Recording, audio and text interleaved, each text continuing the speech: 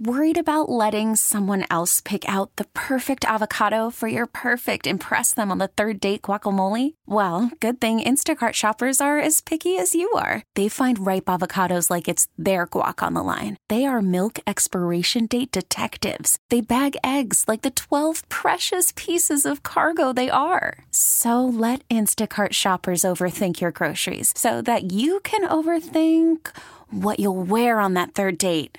Download the Instacart app to get free delivery on your first 3 orders while supplies last. Minimum $10 per order. Additional terms apply. This episode is brought to you by Progressive Insurance. Whether you love true crime or comedy, celebrity interviews or news, you call the shots on what's in your podcast queue. And guess what? Now you can call them on your auto insurance too with the Name Your Price tool from Progressive. It works just the way it sounds. You tell Progressive how much you want to pay for car insurance, and they'll show you coverage options that fit your budget. Get your quote today at Progressive.com to join the over 28 million drivers who trust Progressive. Progressive Casualty Insurance Company and Affiliates. Price and coverage match limited by state law. Welcome to the latest episode of Soccer in the City. Tom Kolker, Glenn Crooks, Roberto Abramowitz, John Rojas talking New York City FC and MLS. Guys, a lot to unpack in this episode. We have to go back 2 matches to the last time we did a show. And remember, our last show was right prior to the match against Toronto. We'll start there, and it's the disappointment of that match against Toronto, guys, not only losing Eber for the season, but the way in which the team gave up that penalty so late. A very disappointing effort and result against Toronto, but the team then switched and focused to that match against FC Cincinnati. And even more questions, Glenn, going into that match. Not only do you have to figure out who's going to replace Maxi, but now your best offensive threat from last year, Eber, is out for the season. This team already was struggling in the scoring department, so even more questions going into this match against FC Cincinnati. Who's going to score up top? Who's going to play the number 10 and create? And we find out it's going to be Matrica in that number 10 role. And we're obviously used to seeing him out wide on the wing when he's in matches for New York City FC, but he slides into the middle, and Ronny Deila looks like a genius from the opening minute of the match. He gets that first goal, New York City off to the races. He scores 2 on the day. Tinnerholm, another big match for New York City FC, a goal and an assist. So it looks like, at least for now, New York City may have an answer as to who can play that number 10 role until Maxi can come back and be healthy. Now, there's still questions about how things look up top and how they formulate that the rest of the year going forward, knowing that Eber's not available. But just starting with that match against FC Cincinnati, it's got to feel good for Matrica, for the team to get him in a position where he played so well, and the team got a big result coming off the huge disappointment against Toronto. Yeah, I think a goal 30 seconds into the match is a pretty good statement by Matrica, and it was set up so well by Tinnerholm and Parks and Sands. Just a nice way to start the match. But, you know, the bigger picture, Tati Castellanos got his first start in quite some time against Toronto in place of Eber, and Eber had logged a lot of minutes. So Eber came in as a reserve for Castellanos. It had been the reverse for many, many games. And, you know, Maxime Chanot played this fantastic ball into Eber, and it took a bit of a strange hop and went off his arm, handball. I think he was in the area when he received her, just on the edge of the box. And then just an awkward step, and his knee buckled, and that was it. So everyone is, you know, we all feel the same way about Eber. His teammates, the staff, those of us who have interacted with him, you know, he's just a wonderful guy. And it was just, you know, it's the kind of thing you don't want to see happen to anybody, but especially Eber, and especially since he's a proven goal scorer. But this gives Tati Castellanos now a chance to lead the front line, which he's capable of, and he showed that last year. And there's enough to choose from to fill out the front line. Now, Alex Ring still remains up there with Castellanos and Ismail Tajiri-Shradi in this most recent game. Gary Mackay-Steven has logged minutes. Matrica, will he play the 10 again? I'm sure, but he'll also play, you know, out on the wing. Medina will play the 10 at some point again. So the attacking options are still there.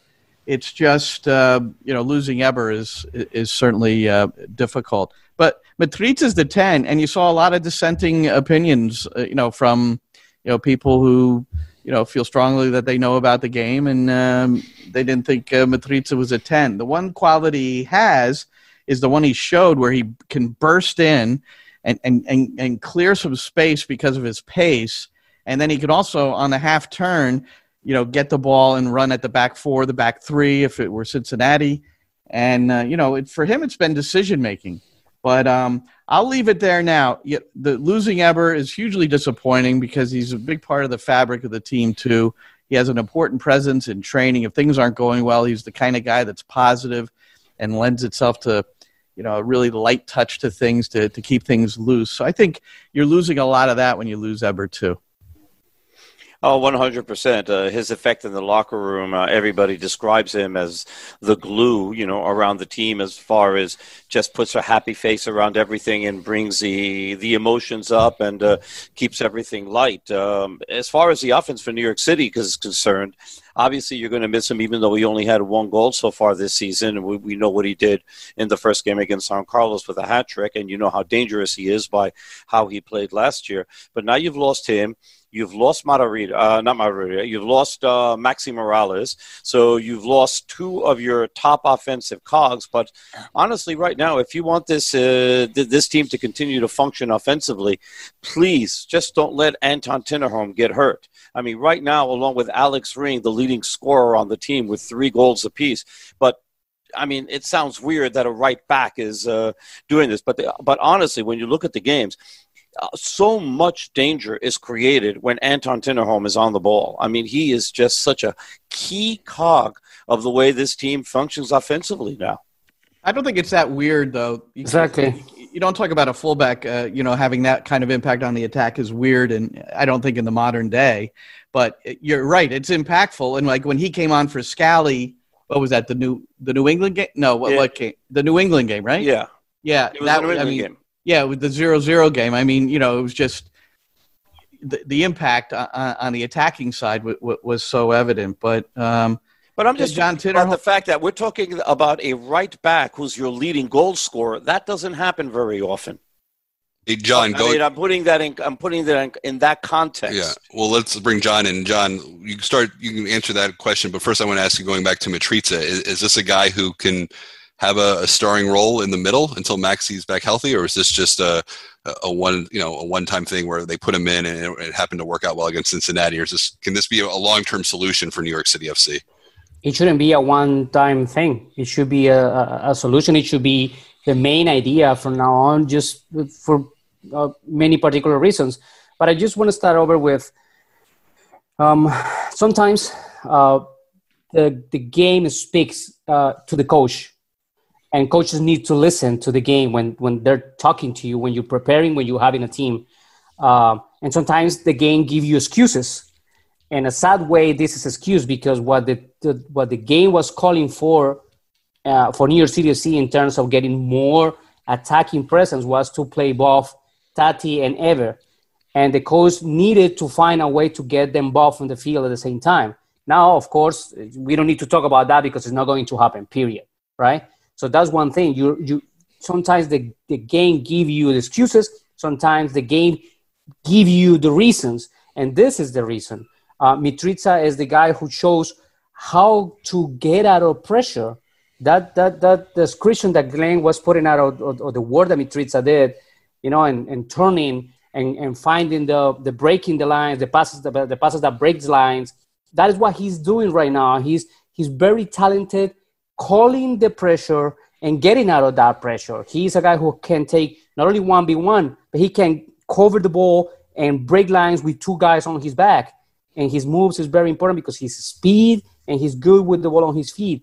So if, as a coach, Dyla reads what the game is telling him, Mitrita should be the number 10. Tajuri Trice should be on the field. And of course, you don't have any other solution, like clear solution that Tati Castellanos right now going up top, right? I mean, you can adapt to the games and stuff, but that is your number 9. Yeah.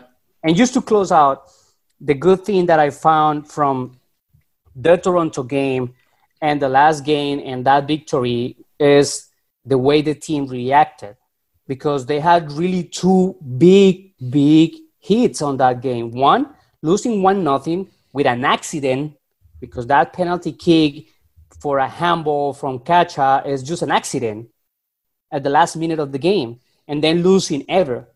And you wonder how this team is going to react with all the changes that we need to do 3 days apart, because that's the other thing that we should tell people.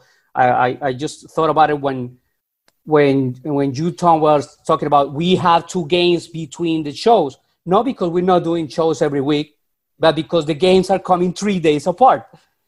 So the team reacted in a way, very, very positive way, and not only because they won, because they play well, and that is important too. So I just wrote the word playmakers down while you guys were talking, and Roberto, back to Tinnerholm a little bit. You know, Maxey was the ultimate playmaker, but James Sands has to be a playmaker now. Anton Tinnerholm, Ronald Matarrita, Alexandru Mitrița, at times Keaton Parks. So, you know, and I think of fullbacks as playmakers. I always have. I mean, ever since you started watching the game where backs got into the attack, which when I first started playing and coaching, that was not the case. They just hung back. They didn't get in. Well, exactly, Glenn. If you allow me on a parenthesis there, and regards with what Roberto was saying, that I like your parentheses interjections, John. Yeah. I just want to make that clear, because I can close it and then you can go with whatever you have in your mind. So it's actually what the modern game is calling for. Look at Liverpool. You know, the top goal scorers of the team, they're always, of course, your forward, but under and very close, your fullbacks. Yeah. Oh yeah. The fullback had not the game win, maybe the game winner today. I mean, he set up right. He set up one goal for the opponent, and then he came back and got one. But yeah. So hey, that handball last week. Did you guys hear Ronnie Dyla? I think he said it in the pregame briefing I did before this last game against Cincinnati. He said going on the wrong way.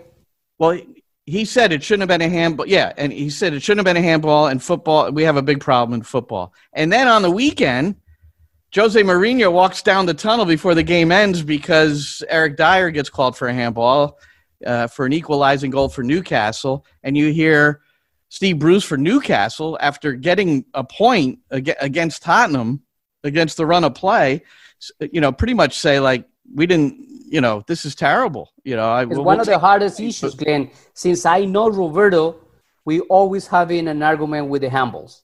Everyone does. Who would? Yeah, we're not the only ones, though. This is not unique there, John. Hey, but I mean, and especially now since IFAB stuck their noses into everything, and they decided to fiddle around with the rule. Now, I mean, the Tottenham penalty kick for Newcastle, the guy is jumping up. He's got his back turned to the ball. Yes, his arm is a little bit extended from his body, but how do you jump without extending your arms from your body a little bit, and the ball happens to hit him in the back of the arm? I mean, that's ridiculous. When you jump, Roberto, when you jump, you use your arms to get higher elevation. Well, that's what you do. Well, so your arms naturally are outside of whatever, you know, I don't know what all the Who's jumping with their hands crossed in front of what do you call it, their legs? So do we need to rewrite the rule? I mean, well, here, look. What's the solution? Here's the history. John, here's my history with handball as far as what I've felt about it. Because, you know, so I've coached soccer since 1980, and I've been pissed off about handball calls since 1980. Okay, so even the ones in your favor, because they're so uncertain and there's no consistency. And the reason there's no consistency is you have different levels of officials. Referees see it all different ways, so it's a very subjective call. So before VAR, and I've said this for years, but before VAR, I said, if a ball strikes a hand and that player gains an advantage, whether it's purposeful or not, the handball, then it's a handball. And just do it that way so you're taking the pressure off the referee. But now that we have VAR, I don't necessarily agree with that, because you can go back and you can see if it was an intentional handball or not. So, would anyone disagree? No. How many intentional handballs are there in the penalty area? How many intentional handballs where guys put their arms up in an effort to redirect the ball as it's being propelled to goal? Okay, Glenn, but there's two different topics there, because VAR, if you have a handball in the area and that's a possible penalty kick, and that's why VAR gets involved. VAR is not checking if it is intentional or not. But they could. I know that. But they VAR is could. not checking if the guy has the hand in a normal position or not. VAR is checking if the referee on the field had the right call. If they had elements to tell him, check it out because you may be wrong. His decision, not the actual element of the play. But Because they're remember, taking it has to be supposedly a clear and obvious mistake to reverse it. But it's still an IFAB rule, what they're looking at. They're looking at whatever IFAB's interpretation, which MLS And now they- has and for they this. change- Well, they IFAB changed the went rule. in and tried to change the rules because they were saying it's too hard to regulate intention. So let's take intention out of this. And now that you've taken intention out of this, now you're starting to see egregious errors going totally the other way. Because in the case, again, of Tottenham, the guy literally has his back turned to the play. He's just jumping up normally. It's not like he had his arms in a position where he's trying to make himself bigger or anything like that. Don't And the go ball that hits far, him in the back Roberto. of the arm. Don't And go so that far. it's... Gotcha. That handball is just, I know he turns away from the play, and Turning it away. almost seemed like his hand was like right next to his body as well. Yeah, but I mean, the there's hand no is way that occupied you in have the to space. call I do not agree. I do not agree with the call in that sense, the sense that you're explaining. He's not trying to stop the game. He's not trying, but following the rule, it's a handball. He's turning his hand is occupied in the space, and it's impeding the ball to go through his normal route. So it's a handball. Well, the one thing I've said about the one thing I kind of say is when the defender turns his body, then all bets are off because you're supposed to stay strong and square, and that's what you do. I mean, that's what you do. The same way you just lied on the box. Yep. But is the answer to your question never? What was never? What was the question? How many times have you intentionally seen a defender? No, I've seen it. I'm just saying it's the high percentage of the time the So out of handball 10 in the times, area maybe 1 out of 10. is accidental. And then what happens is you have defenders defending with their hands behind their back. The most critical aspect of defending is balance after heart. First, you have to have an appetite. And then after that, it's how balanced you are. You can't, and so you take both your arms away. You don't have balance. So it's a mess. It's just a mess. That's all I can say. It is a mess because here's what's going to wind up happening, okay?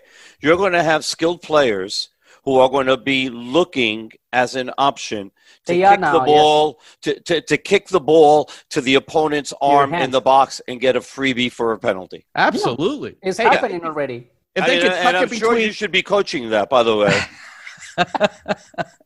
Hey, if you could stick it like between a goalkeeper's legs on purpose, you can hit it off somebody's arm on purpose. But you learn that on the streets. Yeah, the same way that you kick the ball at the legs of your opposition player if you're gonna take a free kick and he's too close because that's a yellow card. He's not giving you the distance. Right. You kick the ball at him and that's a yellow. Hey, Same speaking thing. of scoring through the 5-hole, that's what Tinnerholm's goal Yes, he was. did. Did you guys see my video on Twitter where I goal? compared Yeah. Tinnerholm's goal and Larea's goal? They both megged the keeper. Mm-hmm. Yeah, Oh, you didn't? All right. Well, look at it. didn't get I a chance did. to see I it. did. Okay, thank you, John. John, are you proud of my video I am. combinations? Addition, yeah. Thank You're doing good. You're following John Rojas in that department. John, You're not quite at that level, my friend. Well, John and Roberto have tutored me in a lot of the electronic area. Let's stay on Tinnerholm for a second because You look, don't all want of to us talk are about on. my video? No, expertise? that's a different podcast. All Glenn and Electronics is a whole different show. We'll record that after this.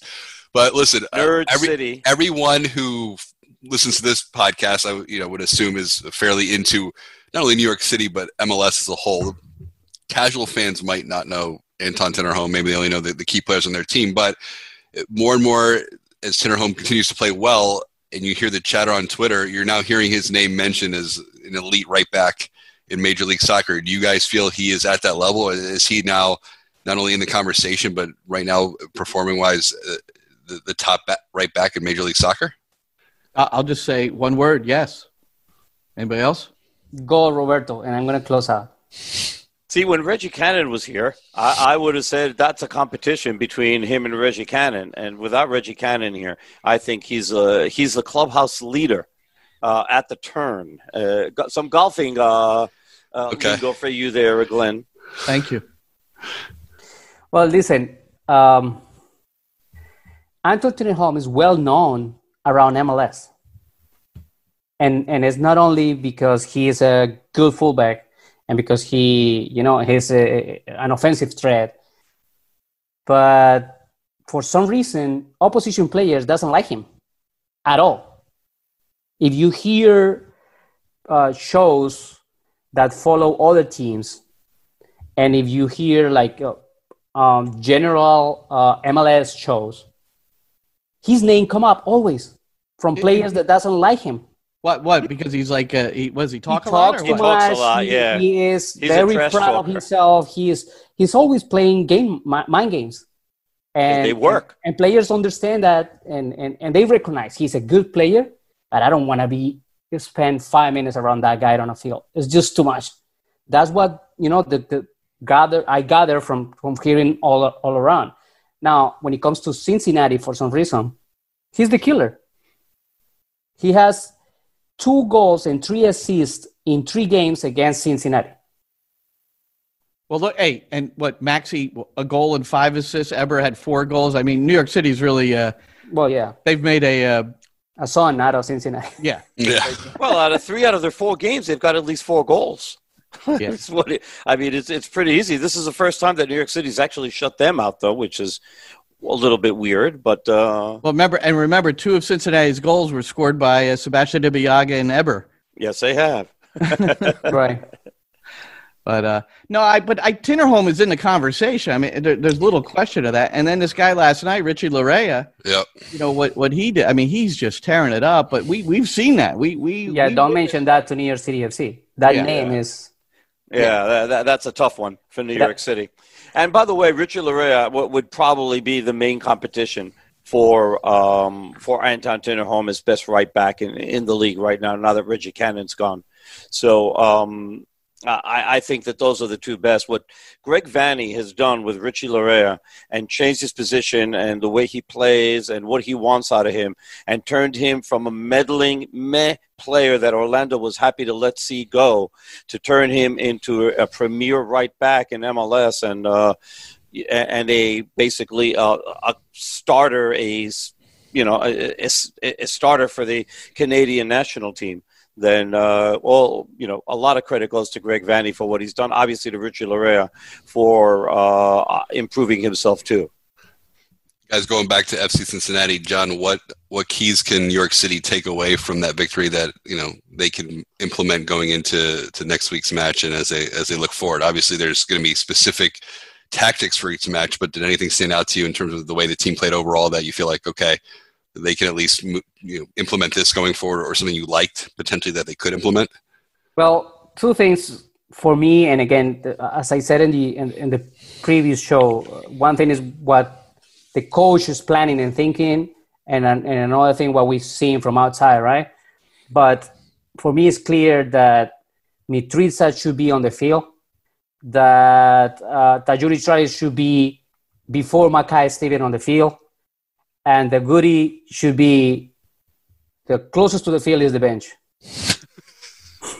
Okay, so you're not a fan of. No, it's not being a fan of that. It's the production, is the confidence that the team has with him on the field, is the lacking of. I mean, but let's talk about the positive, which was Tom questions, because that was what we saw in this game against Cincinnati. I mean, the way the team played. It was a very balanced play. I mean, they attack from both sides of the field, and that is important. You cannot have just one of the fullbacks going over and over and over again, because one, you become predictable, and then the other side, your legs are not going to be there for 90 minutes every single game, especially now when you're going to play 10 games in 6 weeks, which is what we have left for the rest of the regular season.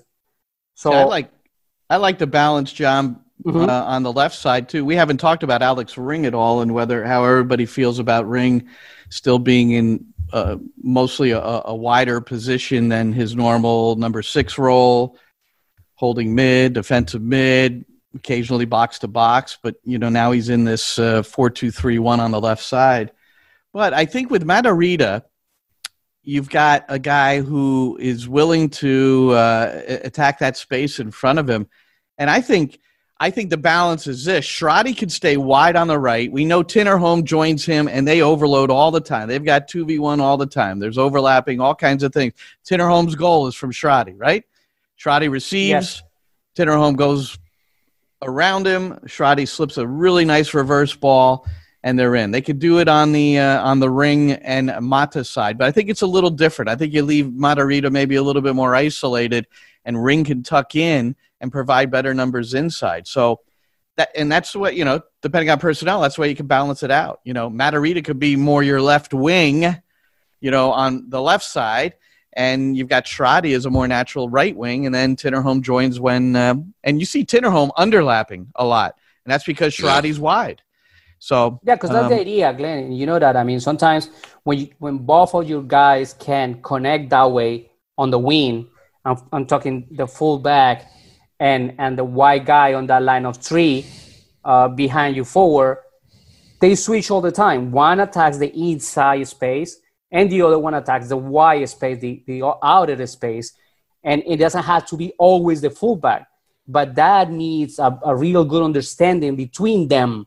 Not understanding of the position or the game. It's between them. It's a moment in which you, with a look to your teammate, he knows that he's going because I'm staying or I'm coming in, and so he's going to take the space and the wider the space. So it's a relationship between the two guys on the field, and you can have that with Tinnerholm and Tajouri Shradi. And Ring can provide in some moments that because he's having Parks right behind him. So it's not like if he has to cover for Matarrita, he's going to do double effort, but they're going to split the effort between Matarrita, Parks, and Ring. I've got, I feel like Ring's kind of caught in between right now. I want to watch this game again because I just don't see him impacting the game to the level that I'm sure he knows he can. And it's a bit of a sacrifice having him out there because, when you hear Ronny Deila talk, he's not doing anything with that Sands Parks thing other than leaving them in the middle of the park together. That's happening. Now, whether Sands goes back to central defense because Alexander Collins isn't available, with the suspension, the yellow card thing, that remains to be seen. That might happen. Hold on. And not only that, what about the national team duty? For Collins, yeah. Exactly. Right. So basically, Collins, you're not going to see Collins. Yep. At least 7 games from now. So it's got to be you have to put. You would want to put Sands back there, put Ring into the midfield next to Parks, and then go from there, right? That's exactly what you want to do. Because I know you don't want to break that up, but I mean, do you want to have Sebastián Ibeagha on the field, or do you want to have Alex Ring on the field, or James Sands? I mean, what are you going to do? No, Roberto, you need Sands. Yeah, you need Sands, but do you agree with Glenn that Ring's kind of caught in between right now, and ultimately is it more natural for him to be back in the middle somewhere? He's playing totally out of position, but I mean, he's the ultimate soldier. Wherever they tell him to play and how he wants him to play, he's going to do that. But he also manages to drift into the middle. But, I mean, that's one of the things that New York City does. Not everybody is static in their positions. There's a lot of drifting. There's a lot of switching of players. And, I mean, we don't get to speak to Ronnie as often as we used to get to speak to Dome or to Patrick Vieira to find out if, this is just natural between the players to do this or if this is something that has been discussed in meetings. And at X point in the game, are they going to switch positions because they're trying to find other things? I mean, with Patrick and with Dome, it was sort of like, no, if the players wanted to switch, they'll switch. And they'll see what goes on over there. But, again, coming back to Ring, he's playing Ring out of position, but it's better to play Ring out of position than to take off some of the guys who are there. You're not going to take Sands off. Keaton Parks has earned his spot there. So you want to keep those guys on the field, and that's the best way that he's found that he can keep them. And then again, Alex Ring's got 3 goals this year too, so leading scorer on the team along with Tinnerholm. So Tom, let me ask one question. And Glenn, probably you're going to start with this. Of course, Ronnie will do, whatever he sees is best for the team. That's, of course, always his objective. But what would you do? You don't have Callens, okay? He's gone. Well, how do you set up the team now? You have to. The reason I think you have to drop Sands Yes. and in favor of Ibeagha coming in is Ibeagha and Chanot are both right-footed. Number one, whatever you think of Ibeagha, just let me finish. Okay. So what would happen and what we've seen happen is Ibeagha goes to right central defense and Chanot switches to the left side. We've seen that before. Not in the past, not with Ronnie Dyla, but with Dome Torrent and with Patrick Vieira. So you end up taking Chanot, who has been exceptional lately, and moving him, and you're making too many changes there. So Sands can play left central defense. He's a two-footed player, and he's comfortable on the ball. So it's kind of a no-brainer because Ring is a natural 6, and he's going to be with Parks, and they could alternate going up. They could be like the twin 8 or the twin 6 or whatever you want to call them. They'll alternate who goes forward. And then let Mitrita do all his stuff in the half spaces between the lines, and wherever he needs to. So who is for in who goes on the wing positions? Right now? Who's out wide left? Yeah, I would think. Look, if he's going to play Gary Mackay-Steven, I would prefer he plays him on the left because we've seen really good service from Gary Mackay-Steven when he's on the left side. On the right, he's reluctant with his right foot, whether it's just he doesn't have it, which I assume that's probably what the issue is. I would like to see if Gary Mackay-Steven is the guy, I'd like to see him because he'll drive to the end line and he'll make things happen. Medina is your better choice. But Medina is probably better suited to play the 10 and then moving Mitrita to the left. Too many changes. And Tajiri Shradi up to the right, which is basically their normal positions. Yeah, but if you're broken what is working? What if Mitrita is more effective? Hold on. It worked one game against FC Cincinnati. Isn't there an asterisk when you play FC Cincinnati when you're in New York City FC? Yeah, I give you that, Roberto. That's good. That's okay. Because, here's the facts, okay? Let me give you one thing. It's like Rutgers in a football game. Right, no, because against FC Cincinnati, New York City had 22 shots, 8 of them on goal. Against Toronto, they had 16 shots, and what was it? It was 22 and 12, and then 16 and 6, 16 and 8. So, I mean, they should have scored against Toronto, and they didn't, right? For whatever reasons. All I know is I have like a lot of things. I have 8 numbers in my head. I don't even know what you just said, but keep going. Okay, well, basically, they had slightly better. So we'll do it without numbers. We got numbers. We got both. Offensive numbers against Cincinnati than they did against Toronto. They had very good offensive numbers against Toronto. They just happened not to score. Against Cincinnati, they were able to score. So it was still the same amount of creativity going forward or close to it against a much better team. They just didn't put the ball in the back of the net. I look. It's a one-game experiment or rehearsal or whatever. But the reason I like Mitrita better than Medina in that role is that Maxi is different. Maxi's an old number 10, and he unlocks, spin, assist. But the modern 10 can frickin' run out of the midfield, man. They're dangerous. They're constantly dangerous. Jesus Medina is neither an unlocker of the defense, and he's not a dangerous guy going forward. So, just what you wanted a DP. Pardon? Just what you wanted a DP. But that's the reality of it. How many times have we seen Jesus Medina get it on the half turn and scare the living crap out of the back 4 or back 3 as he drives at them, picking and choosing what he might do next? Can he play on the left? Yes. Then you put him on the left and you leave Mitrita in the middle. Exactly. You put Sands in the back line and slide Ring in front of him. That's what it is. The other reason, Glenn, with Mitrita and Medina is the center of gravity. Mitrita is a smaller guy, so he can turn and go faster than Medina. And that's very important when you are the number 10. You need to turn and go. And I think, yeah, for sure. And I think the Medina can be – he's a guy that he recognizes the half spaces where he comes in a little bit. He can play in a wider role and actually – he's not the greatest 1v1 attacking player, but he can get that done. He can combine. I just think he's and Ronnie has applauded. The reason Ronnie's been starting him in many ways is because of his work rate on the defensive side of the ball. So if you have him in that where Alex Ring is now, then he's doing the work of Alex Ring, and let Mitrita defend less. That's my, and I think that pretty much happened. Mitrita would be very happy not having to actually defend a lot. He doesn't have a whole lot of defensive responsibility. I'm anxious to rewatch the game because I don't think he defended that much in that game, from what I can recall. You know why Medina has been looking better and better this season? Because he's actually doing the job that his qualities are there for. He's the good partner for a real number 10. Because he does the defensive work. Not only that, but he's the guy who has he recognizes spaces. He has a really good first touch.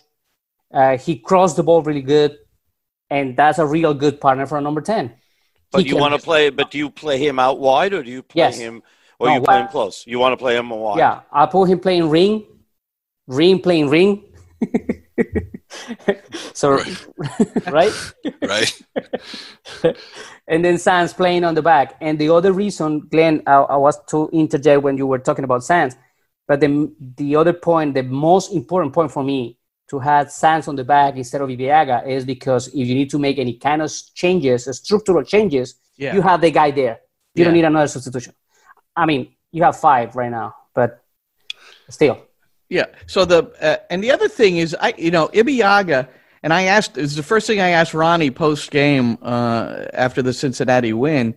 The players, and I don't want to read too much into this, but I had to ask it. The players who don't play or play very limited minutes, they go out and they do sprint work with the physical trainer, the performance coach. And there were 4 of them, like Acevedo, even though he got in, he was sprinting. And then Ibeagha was on his own, and he was jogging, and his gait, there was something about the gait, the way he was jogging, and it looked like he was still hurt. That's the way I looked at it, because there was no sprinting. He was just jogging, and, so maybe he had done his work earlier in the day. I don't know. But I asked Ron if he's ready, and he said he's fit. So, and that he'll be one of the possibilities for the weekend. So we'll see. So, guys, before we turn away on FC Cincinnati, it sounds like Roberto feels like maybe fans shouldn't be as excited as they were following that match, given that the opponent was FC Cincinnati. Should we temper our enthusiasm of that result a little bit, Roberto? Well, considering the full body of work of the season, yes. I mean, how many times has New York City scored more than 3 goals in this season? So that hasn't happened. They've created the chances; they just haven't been able to put them in. John finally agrees with something of mine, I guess, which is a very rare. Years I'm clapping at you. He's contractually obligated to at least once every 12 shows. That's something like that to agree with me. Yeah. I think that it's good that you guys put that in. I appreciate that. You're welcome. But yeah, you should temper, because until they do it against better quality teams, although FC Cincinnati has been playing better as of late, and they've gotten a couple of wins that were very good. So yeah, you can. But at the same time, New York City is who New York City is this season, and this is a team that wins games by a goal. But we'll see what happens, because now not only are you have the issue that you have to replace Callens. Now you're going against Inter Miami, and they'll have an Higuain who is probably slightly better fit than he was in the last game, and hopefully for New York City, taking penalty kicks if there is one in the same manner. How about, did you read MLSsoccer.com put out, I didn't check it, but they put that Higuain, who missed his penalty in the 77th minute, I'm sure everybody's seen that now against Philadelphia, he's missed his last 4 penalties. 4, yeah. And the word they used was missed. So did he miss the target, all 4? Yes. That's unbelievable. No, it's not. 4. I've seen him take penalties, key penalties from Argentina, and it's the same thing. It's just like all over the place. The one against Philadelphia is still going. Yeah, it is. Well, this is like, remember Maxi Morales was having difficulty from the spot, right. And he kept taking him. He was just trying to, get it back, I guess. One of the stats in there is 1 year at, I think it was Napoli, Higuain was 3 of 7 from the spot. So, I mean, He's had some rugged times there, no question. Well, Higuain should dial up video of John Rojas' son, who buried it from the spot this weekend in his match. No hesitation, clinical finishing. How did I miss that? You guys send that wonderful to me. strike. I missed It was all right. So let's open it up a little bit to the Eastern Conference, and I wanted to get you guys' thoughts on this because you look at the East right now, 1 through 7 separated by 10 points. Columbus, Philly, Toronto, Orlando, your top 4. New England, 1 point above New York City, who sits in 6th, and New York City tied with the Red Bulls on 20 points. Roberto, you look at the top 4: Columbus, Philadelphia, Toronto, Orlando. No real surprise there. I mean, even going back out of MLS's back tournament, it seems like Columbus, Philadelphia, and Orlando have continued to ride their momentum. It's, when you think about New England, it's surprising that they're 1 point above New York City, just given the 2 matches City's played against New England. It seems like to me that New York City is a much better team than New England. But any surprises in the top 7 there for you, and kind of where things stand now through these 13, 14 games, depending on which teams you're looking at? Well, I'm not surprised at all about the top 4 because I think that they've been very consistent all throughout the year. I mean, the reason that New England is ahead of New York City is because New York City started the season 0-4, and so they had a lot of points to make up. So that doesn't surprise me. The Red Bulls have seemed to have turned it around a little bit from where they were going, and they had a pretty nice win. And but aside from that, there's not really that much that really surprises me. I mean, New York City's playing better, and that's why they're there. They probably deserved a lot better against Toronto, so maybe they should have had another point there, and Toronto should have had 2 points less. But New York City is paying for the way that they started the season, because they lost those first 4 games and they couldn't find the back of the net. And they're still having some difficulties finding the back of the net, aside from the last game. And we'll see if this is an omen and now they start getting it and things get better from there. But as far as surprises are concerned, no, not really. Maybe that the Red Bulls have rebounded the way that they have, because I just see that there's been just too much talent that's left that team. Well, but the Red Bulls are at Orlando this weekend, and that will be, after that match, if they get a positive result, even if it's not a victory, even if it's not a draw, but it's a great game, then I think you can say they're such a spirit team. It's all about spirit. They've got good players in certain positions, a couple of new guys in who haven't gotten many minutes yet, but they look, from what I've seen, they look like they have some potential. But I think that's a huge match for the Red Bulls to see exactly where they are. I think they've won their last 3, so now they're in Orlando, and Orlando's they've been one of the best teams in the league. John, anything surprising to you about the standings thus far? No, not really. What I want to keep an eye on is on Chicago. They're not that far away, and they're coming in a really good form. They're gluing better. Remember, not only coaching staff and front office, but probably 6-7 guys are totally new to the team, and they're getting better on the way they play, which is what I really look at. I mean, sometimes the results are not there, but lately they're having those results. They're scoring, and if you see their schedule, they have Montreal next. And of course, they're gonna find Sporting Kansas City, which is a lot of tougher opposition. But you have Montreal, you have DC United, you have Minnesota. They can really pick up some points there and get into the fight. I mean, they're really getting better and better on that process, and that's something that I want to keep an eye on. Then Red Bulls are probably gonna lose Kaku for international duty, so that's a way to see it, because when he is there, they play a lot better. That's a fact. Even though sometimes they get results without Kaku, because for some reason the coach is using him just here and there. Well, can we go back to that for a second? Now, you said that they're going to lose Kaku.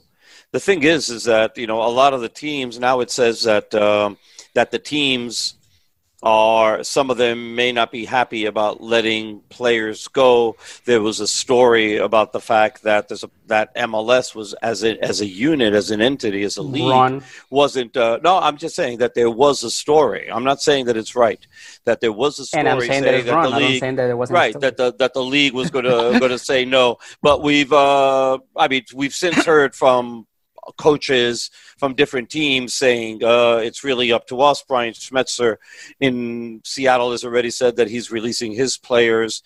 So we're going to see what winds up happening. But that still hasn't been 100% resolved. So just to be clear, the countries would announce their rosters without having gotten clearance that they're going to play from the club. They don't need that. They don't need clearance, right? Because it's a window. So they just name him, and then that's the expectation. So that's that. Yep. The way Here's the issue. So Ronnie Dyla doesn't have to worry about Jesus Medina, correct? No, he's not. He's not, because Paraguay released the final list today, and Medina is not on it.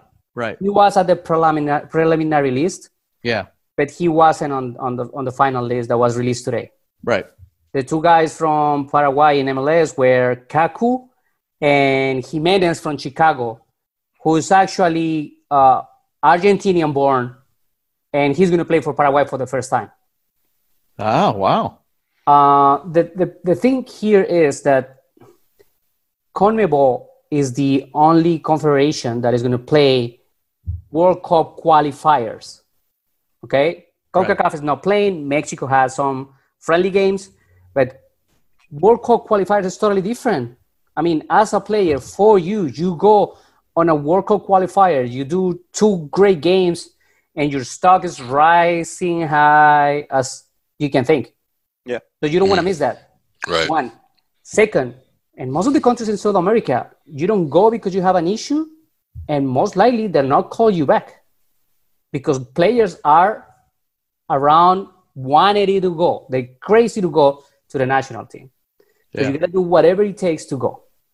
And I'm hearing players here in MLS that they don't have news yet from the federation if they are in the final roster, and they don't have news yet from the team if they have some issues releasing them. But some of them told me, I'm leaving. I don't care what the team says, I'm leaving.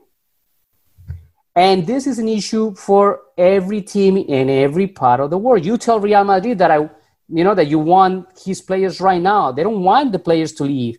It's crazy. And if you take MLS into consideration, these players are leaving.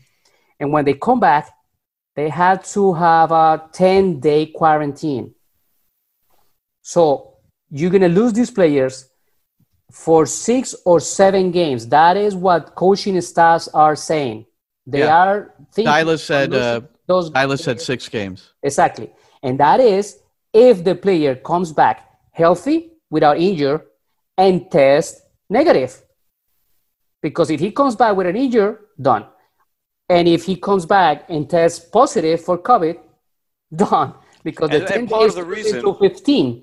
Now, last thing, Roberto. 7 games missing a player when you have 9 left on the season. Right. It's a lot. And the reason that they're missing 6-7 games is because basically after next week, it's 2 games a week for MLS for the rest of the way. Yeah, it's 9 games in 6 weeks until the end of the regular season. So the thing is, the teams wanted to do something, and it's fine. It's normal that happens. It happens always.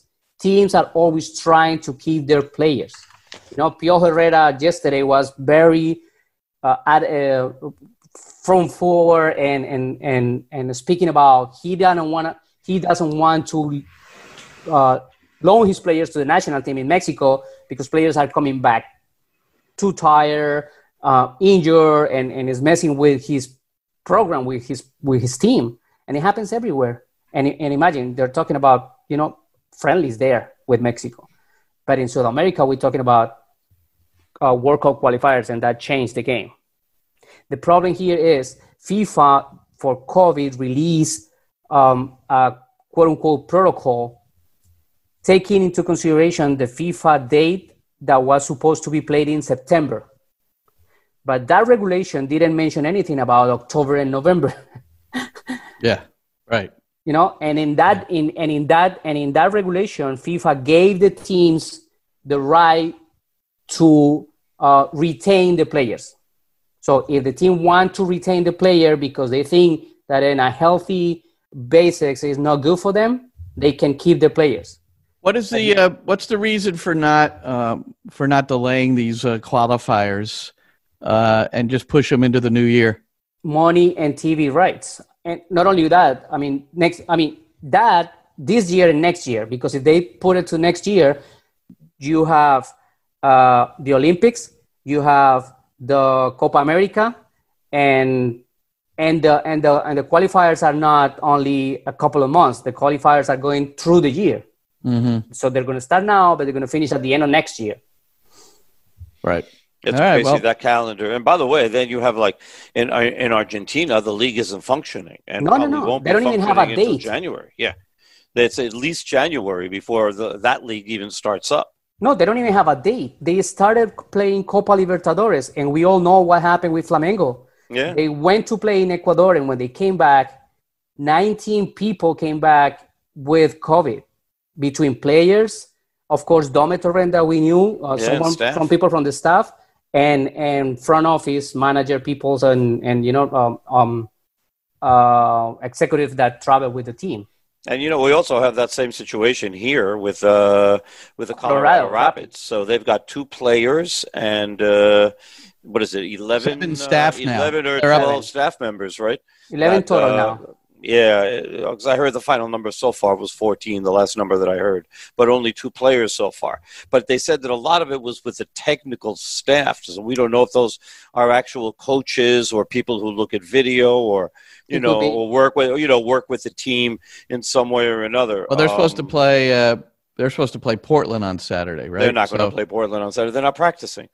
That game is going to get suspended as well. It has to be. Well, that's what. They're not practicing. Well, it hasn't been decided. It hasn't been decided yet. No, not officially, but I would presume. Roberto, but it's not because they're not being able to practice. I mean, Portland weren't able to practice for a week and they played their game, and San Jose hasn't been able to practice and they. But all their players are quarantined now. Everybody on the team. That's the reason. That's different.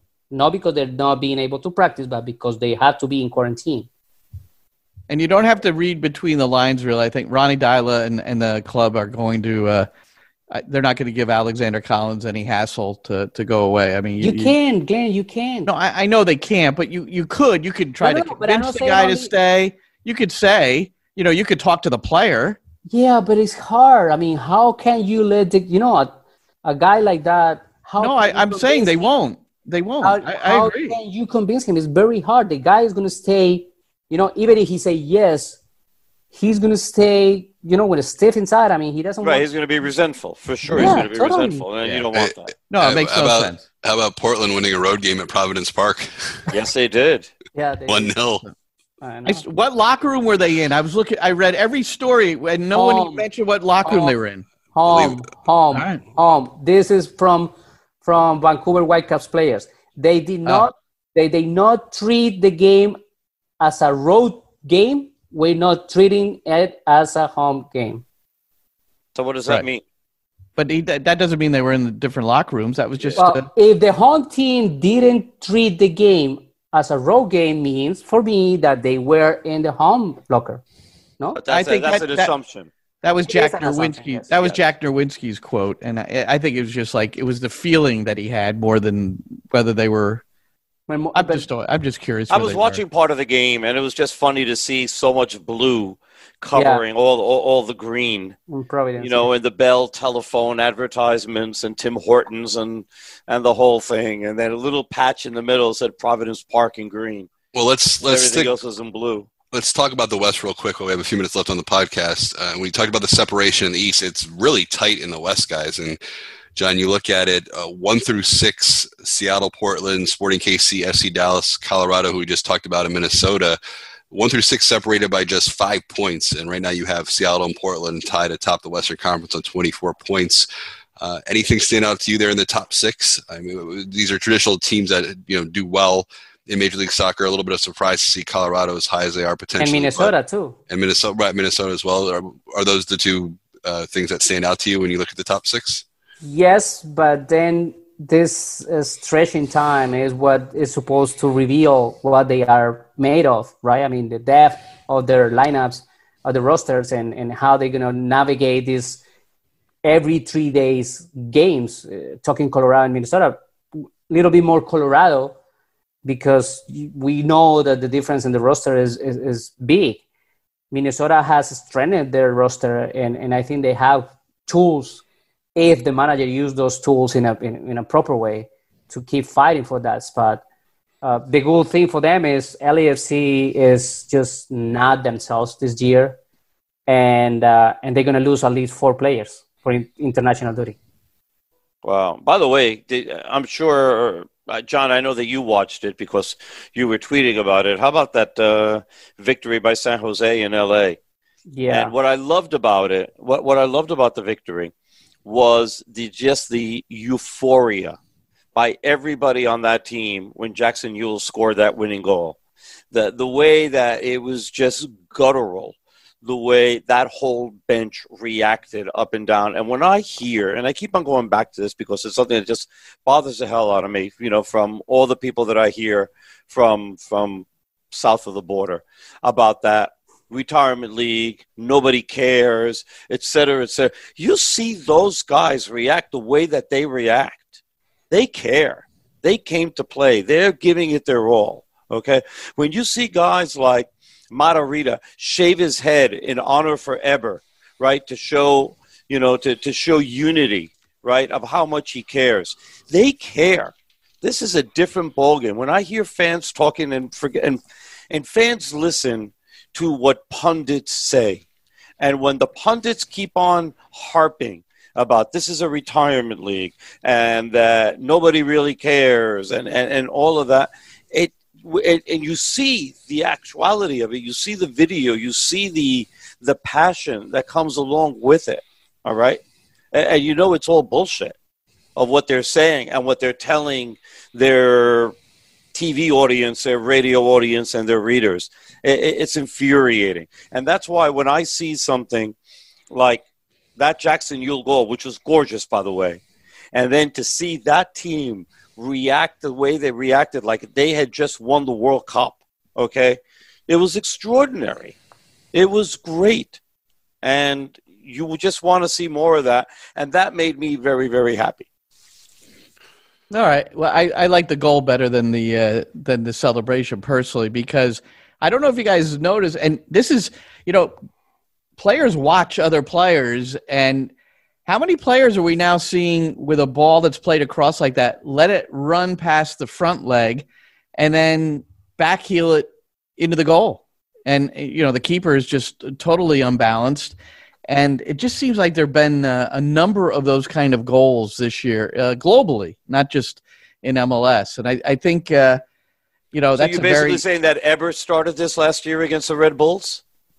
That was a good one, too. Well, that was the first one that we saw that was like that.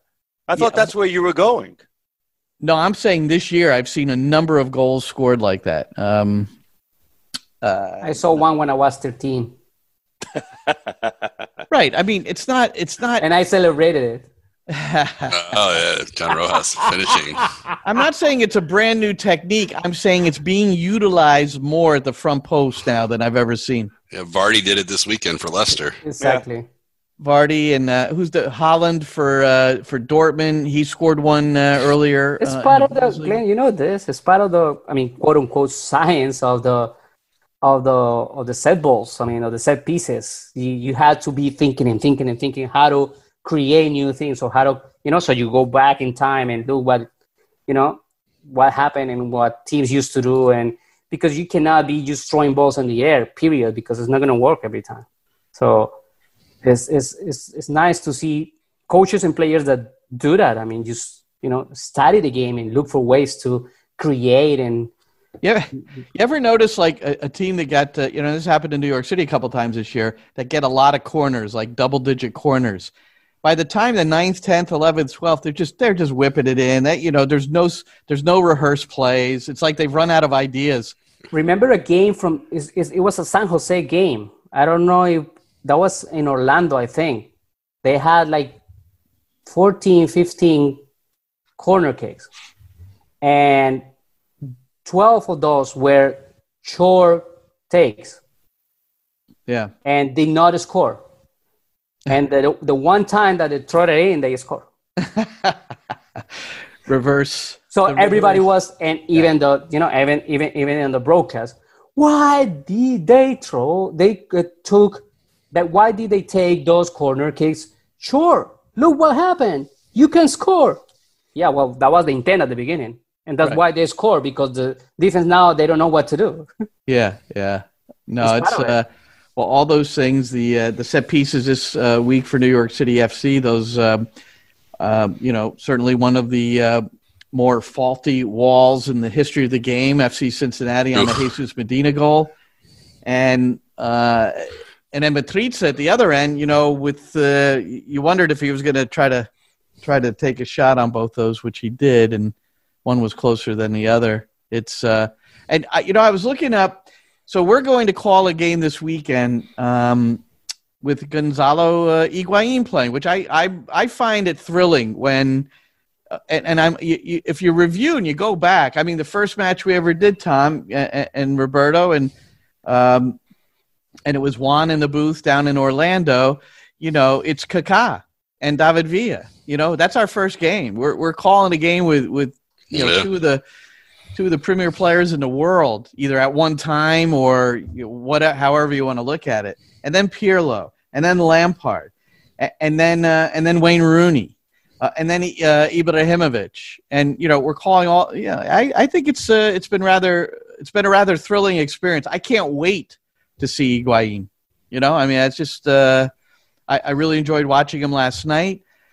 He just need games, Glenn. He just need games with this team to understand movement and all that, right? And understand that the level of of his surroundings is not the level that he's used to. Because that's a fact. You can have players. He needs to take a frustration pill. That's for sure. Of course. Yeah. Exactly. Totally. What aisle do you get those in at the drugstore? I don't know, but he needs to go to the CVS or something, man. So the only place you don't have is in Ibra's house. Maybe. So there was a pushing and shoving incident right after the penalty, because one of the Philadelphia players basically went up next to him and then just sort of jumped. And I don't know if he made contact or not. No. So, but what led up to that? Was that the beginning of it, or was there something before that? Because then it became pushing and shoving, and did someone watch it? Wanted to take somebody out. Did someone watch it? I watched a lot of the game. I don't know if anything that happened prior. But did you watch the whole play? What happened in that play? What, on the PK? Mm-hmm. You mean leading to the PK or the PK itself? No, leading to the PK. I didn't watch it. That's why I'm asking. No, I didn't. Leading to the referee calling the PK. Pardon? Leading to the referee calling the PK. No, tell us. We didn't see it. We don't know. Okay. I thought you were saying that you watch it. So the big issue here is this: Miami FC, Miami CF is Inter Miami CF. Inter Miami, that technical. Right? Inter. Let's just call it Miami. Let's just say Miami. You can just call it Miami, and you're fine. Coach's team. The team is attacking, right? They're in transition. They're attacking, and then a handball is on the box, right? They are arguing with the referee. Play continues, and Philadelphia just go into transition right away. So they're defending, then go in transition attacking, right? They go to the win, go to the box. And I don't remember the defender. I don't know if it was Figal or who, but he basically threw himself on the line to save a goal. So Philadelphia was scoring on that sequence.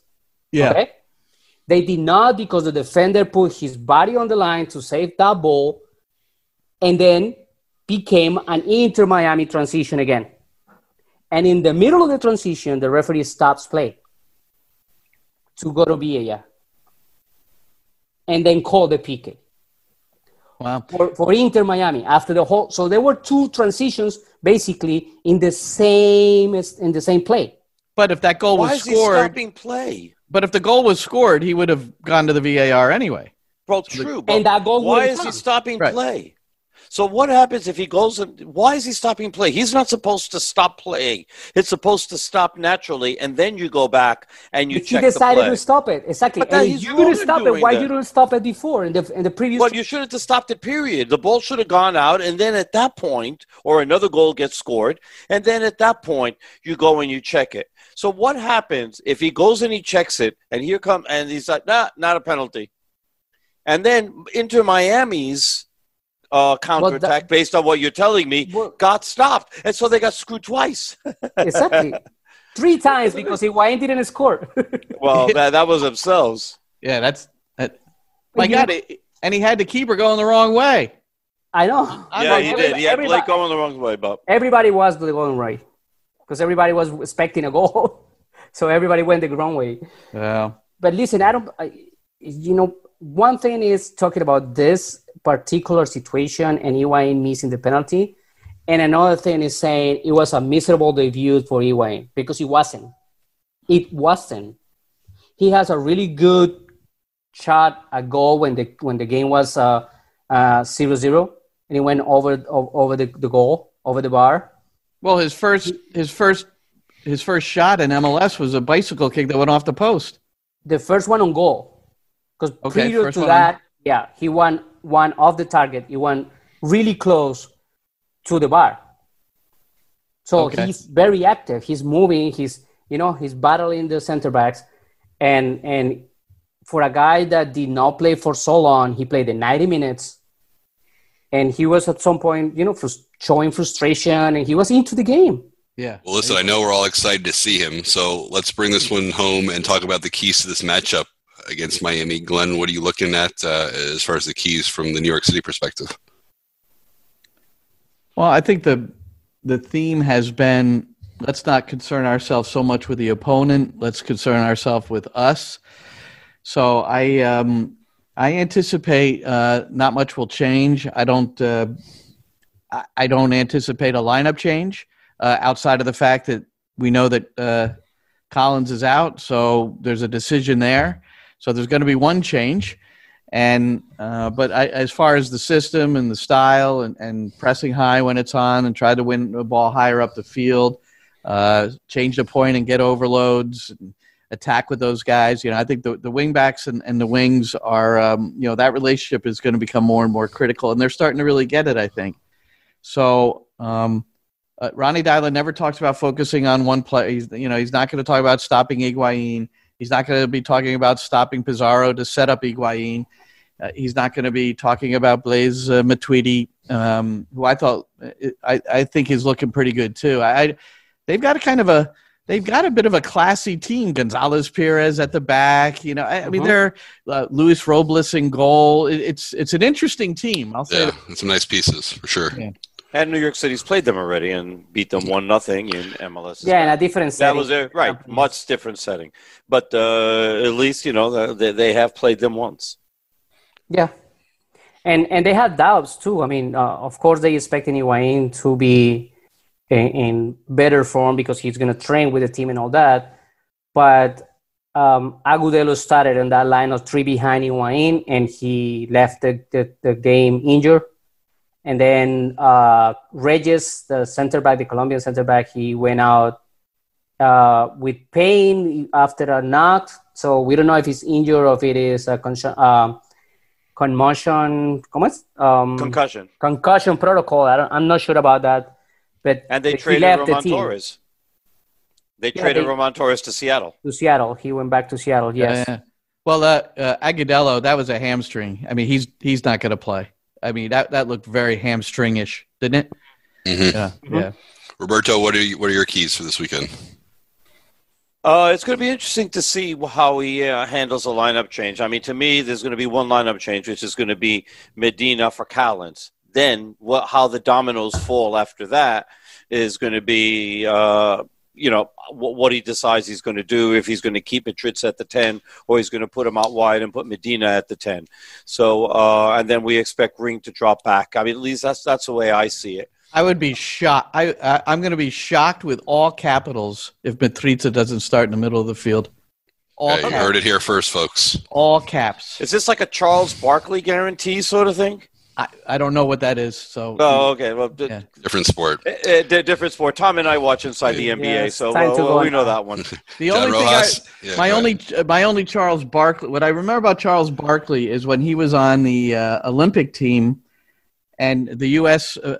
The U.S. Olympic basketball team was going to play Angola, and I'll never forget his quote. He goes, "I don't know anything about Angola, but I know Angola's in trouble." That's all. There's a great documentary on the '92 basketball team, and with all the great stars that were there between Ewing and Jordan, and Magic Johnson, and all the thing, and then the whole situation with Isaiah Thomas being left out because everybody hated him. It's amazing how much time is spent on Charles Barkley. His personality, aside from his wonderful basketball prowess at that time, just basically overshadows everything there. He is just an amazing, amazing presence. I love him to death. I think he's great. And I know this is a soccer show, but when Inside the NBA comes back next season, that's the best show on TV, like bar none. Bar none. It is the most entertaining, funny, because you're a soccer guy. He's giving me thumbs down. I'm not I'm a sports guy. You root for the Jets. You're a soccer guy. I'm a sports guy. All right, John Rojas, real quick, what do you got for keys this weekend? No, I think we already spoke about it. Just Sands playing for Callens, Ring playing Ring, and then Medina playing on that side. Ring playing for Ring. I think we'll wrap it up there. All right, let's go around the room real quick. Glenn, where can people follow all your fun reporting and your pregame chats? Well, I'm at Glenn Crooks, and so follow me on Twitter. That's where I put most of my stuff up, including all this video stuff I'm doing now, thanks to John Rojas and his advisement. And but this one's pretty good. It's my call of Mitrita's goal, followed by Tinnerholm talking about how the goal was created. You got to go watch it, man. It's a beautiful construction. Whether you like my call or not, I'm just saying. That's what you're talking about. I just like the way it's put together. I'm not saying anything about my call. I'm just saying. No, it was a good call. It was a very good call. Yeah, and then if you're subscribed to SiriusXM, you should be listening to the soccer channel FC 157, and my show tomorrow. Who do I have on the show tomorrow? I can't remember. Don't worry about it. You're just the host. That's fine. Don't worry about it. We're recording this on Tuesday, Monday. My show's on Wednesday, so just listen to it. TBD. Goodbye. Thank you. TBD. That's how you do promos, folks. That's called a tease. Yeah, that's a tease. All right. All right, John Rojas. Well, people can follow me on jrojas875. That is on Twitter, and I just want to mention, because it was fun today, I was in a radio show in Argentina with one of the icons of the South American football radio, Fernando Niembro. And we spoke about MLS, and even though they, as a show, they don't have a really nice view about MLS, they are still on the past. I mean, I had the chance to speak for about 15 minutes about everything, Argentinians in MLS regulations, and all in between. And I closed, it was really cool. And I closed the day with a video setting up the mistakes in decision-making and recognizing the space from LA Galaxy, leading to they giving the game away against Sanders. So they fought the game, they had the chances, and how they turned that game into a misery is in that video. John, can I ask you about the Galaxy? A soccer question, please? Of course. Why the hell are they playing such a high line defensively? Not at the beginning against a team like the Sounders that has pace, i.e. Jordan Morris. I know. And they recognized that there were videos, preparation, and talks about do not give him space on your back because he's going to kill you. So what you do, you're not going to tie the guy. You're going to cut the service. Yeah. Right? Sure. But they didn't before do that. before that, you take care of your opportunities. Because if you gotta chase the game, then your line is up.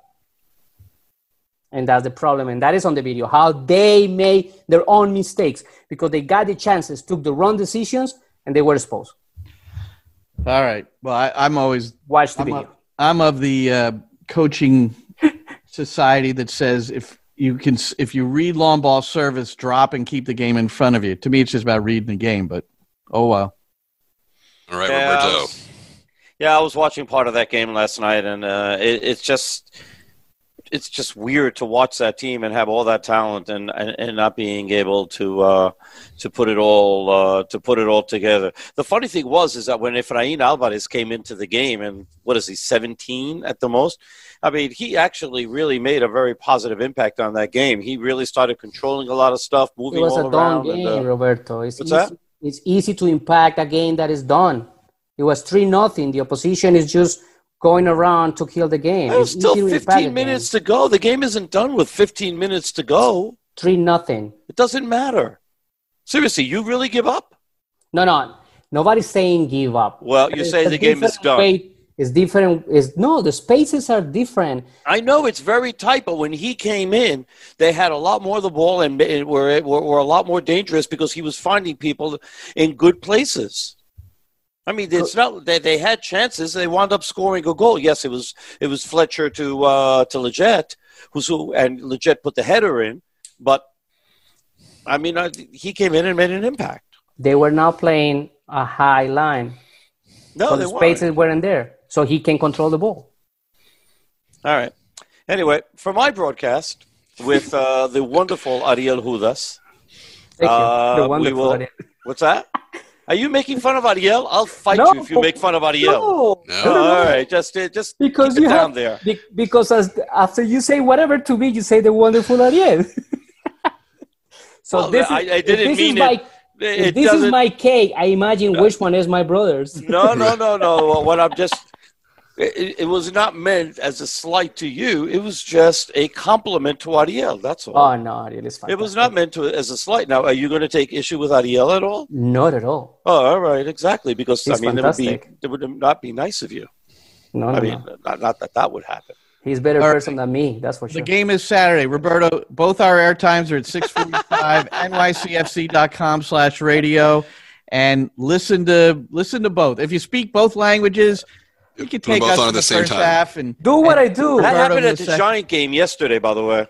They had the English and Spanish on at the same time. Anytime the guy in Spanish shut up on SAP, all of a sudden the English was popped up. It was the weirdest thing that they did.